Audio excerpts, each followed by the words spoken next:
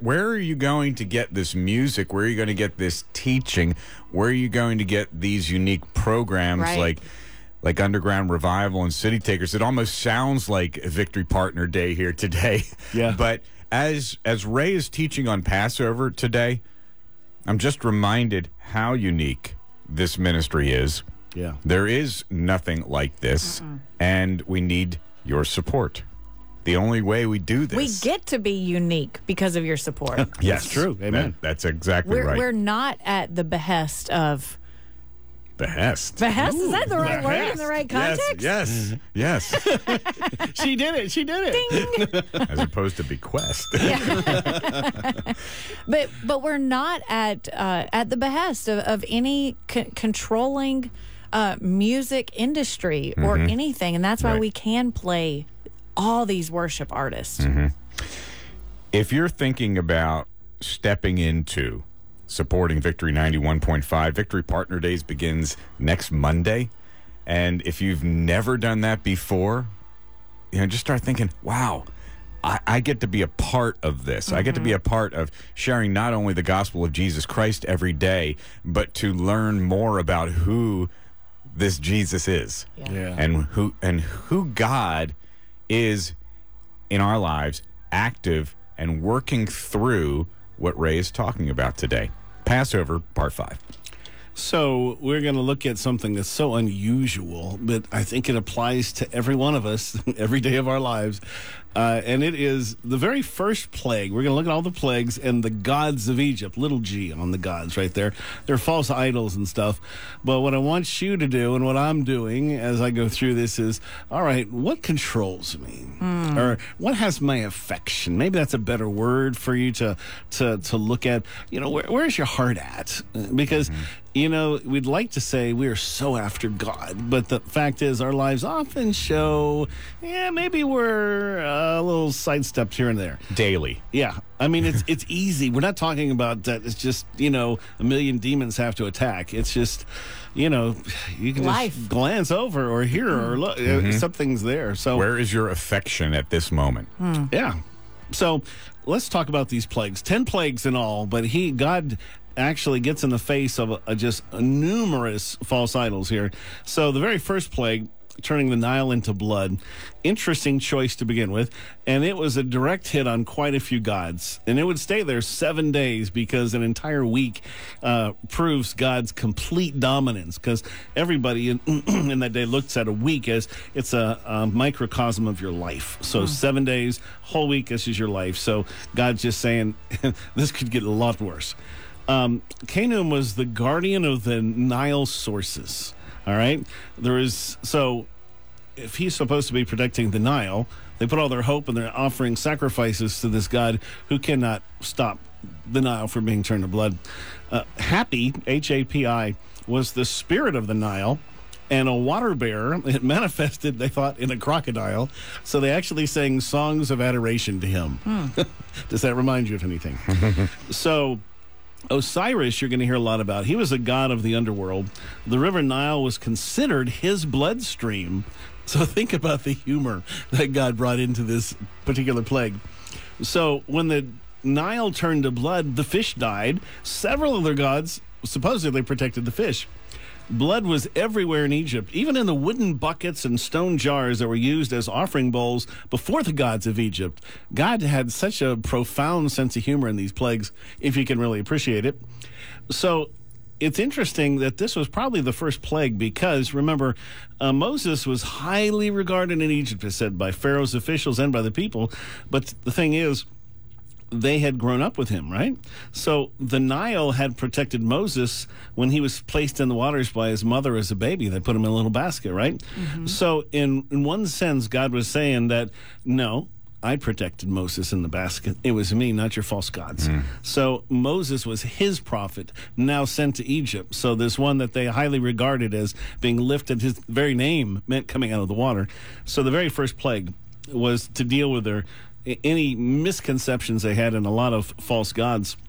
Now, oddly enough, this just gets weirder as you go, but the Egyptians deified frogs. They were sacred, and they could not be killed. It was actually a crime punishable by death to kill a frog. Wow. Now tell me, this isn't a funny story in the eyes of God. So the plague forces the Egyptians to actually tread all over them because they're everywhere. They can't help but kill them. And so they're watching them. Pickles hates them. Yes, she does. Don't we all? So they're watching all these frogs die and rot in front of them. And the frog goddess, if you will believe, Hecate, who was supposedly assisted women in childbirth. So they had some really crazy warped things. And so day after day, God said, okay, let me introduce you to your false god. There you go. Wow. Step on your frogs. So the next plague was the plague of lice. Geb, Jeb was the Egyptian god over the dust of the earth.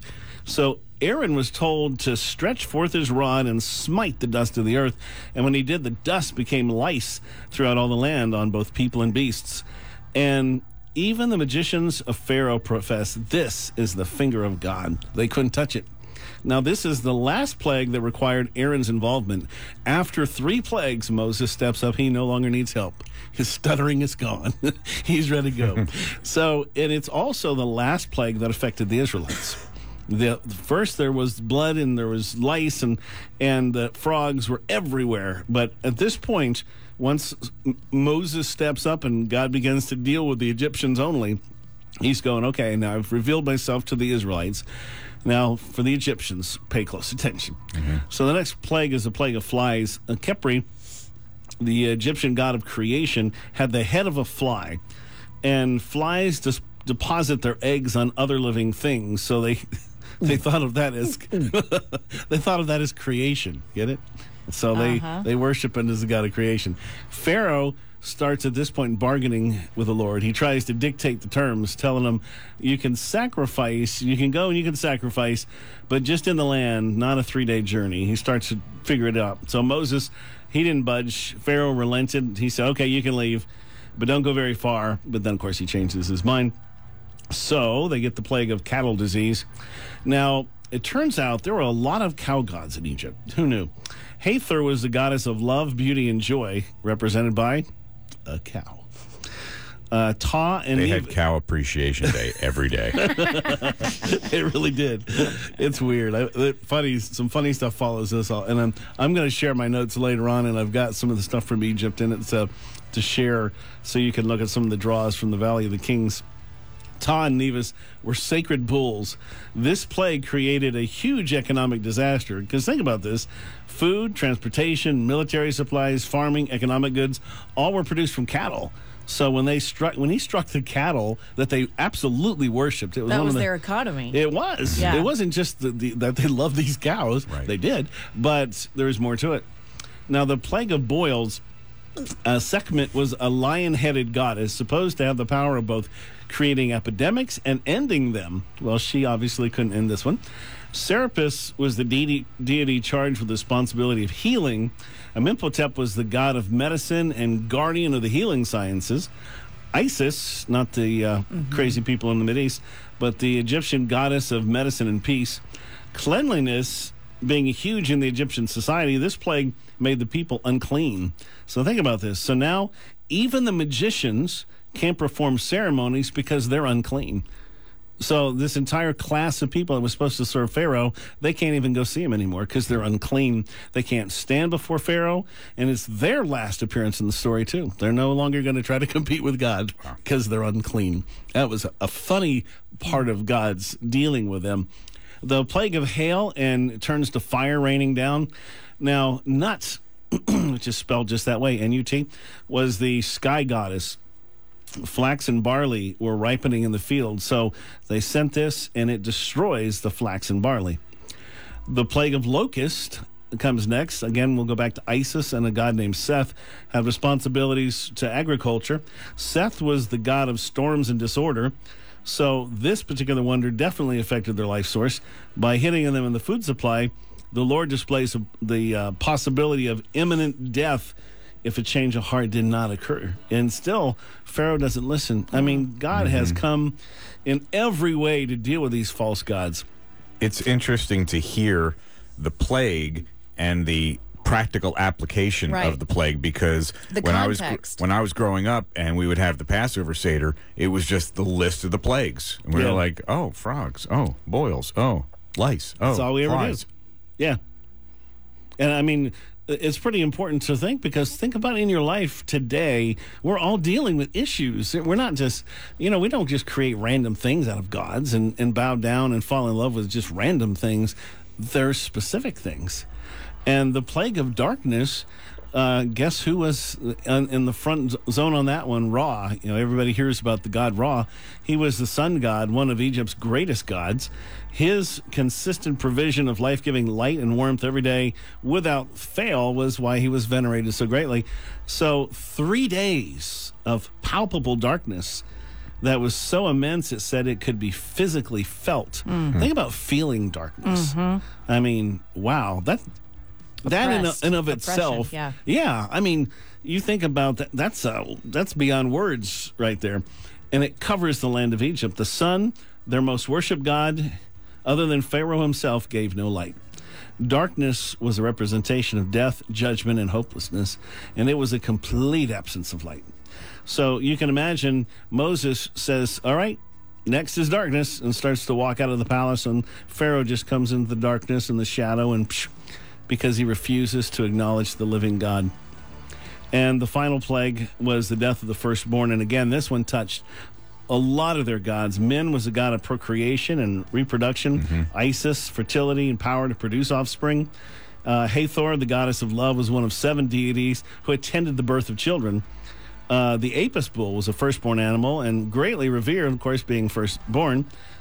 He didn't just kill children. The death angel killed the cattle in the field, the firstborn of the cattle. Pharaoh was considered a god, so the death of his firstborn was the death of the Son of God to them. And this is interestingly follows in their history how some Egyptians were greatly changed by this particular plague. Osiris was the god of the underworld and of life and death. All of Egypt was about to learn that death wasn't a god, but an angel. Mm-hmm. Sent to open every locked door in Egypt to snatch the life of the firstborn. Now, it's interesting, Osiris, while we're on this, was also worshipped as the god who caused the Nile to flood, which they loved. This was a good flood. It made crops grow. So the Egyptian army marched into the Red Sea, probably assuming he would protect them. They were still putting their hope there, but obviously a false god is the wrong god to put your hope in. So is sin, for that matter. But God gave them so many chances. He wasn't just bringing plagues to deliver his people. He was showing mercy by bringing those things, saying, I am greater than all these things, all these false gods. And it tells you, the fact that so many Egyptians went with the Israelites, some of them were paying attention. Some of them went, okay, this is a bad story. It's going to get worse. Now, if you study and you try to look this up, there's a lot of different stories, but they'll tell you there's not enough proof that this even happened. Mm-hmm. But just recently, a number of archaeologists, Brad Sparks, one of them, really, if you go Google his name, you'll read some amazing things. But that was discovered. But one of the ones I think was my favorite is it's a papyrus. The destruction of mankind is the is in English, but it's called the Book of the Cow of Heaven, and that papyrus, and it's on the walls of Seti I, Ramses II, and III in the Valley of Kings in Egypt, and it describes Hathor's divine punishment of the Egyptians with foreigners who survive the suffering, separated from Ra, and at the end of it, the king asks the gods of the water why they let them drown and be defeated. So this is all written in hieroglyphics on these famous tombs of the kings and pharaohs. Yeah. And the parallels with the Exodus story are striking. In fact, here's my favorite part, just discovered by a German, Erich Hornung, is the translation later, so you're talking 150 years later after this happens, the translation for the name of Ra by this time means I am I, or I am that I am. Mm-hmm. Sound familiar? Mm-hmm. Yep. The Egyptian root, Yahweh. Wow. They don't have any study of it, but since the given content, it's Yahweh in Hebrew, YHWH, no vowels, YAWI in Egypt. But they've realized that this revelation to the Egyptians, some of them actually did get it, and they realized who was the living God, who was the Son of God. They realized this. The other parallels, there is in those hieroglyphics and there's paintings is a depiction of the parting of the Red Sea and the mass drowning of the Egyptian army in the Valley of the Kings. So this isn't, despite what historians will tell you, there is loads and loads of evidence, pictures that you can look at. Hieroglyphics we can't read because I don't read hieroglyphics. But nonetheless, profound stuff of how God dealt with those false idols, and it's in your own life if you'll just look at it close enough. Wow. Wow. Ray Haynes teaching on Passover. Go to the Rise and Stein Facebook page, the Victory Facebook page, and after the show, you can go to the podcast at Victory on Demand. Now, this may pique your interest, and you may think, wow, I'd love to experience more of Jesus, more of God from a historical point of view. Well, you can by going to Israel. Here's Pastor Don talking about that.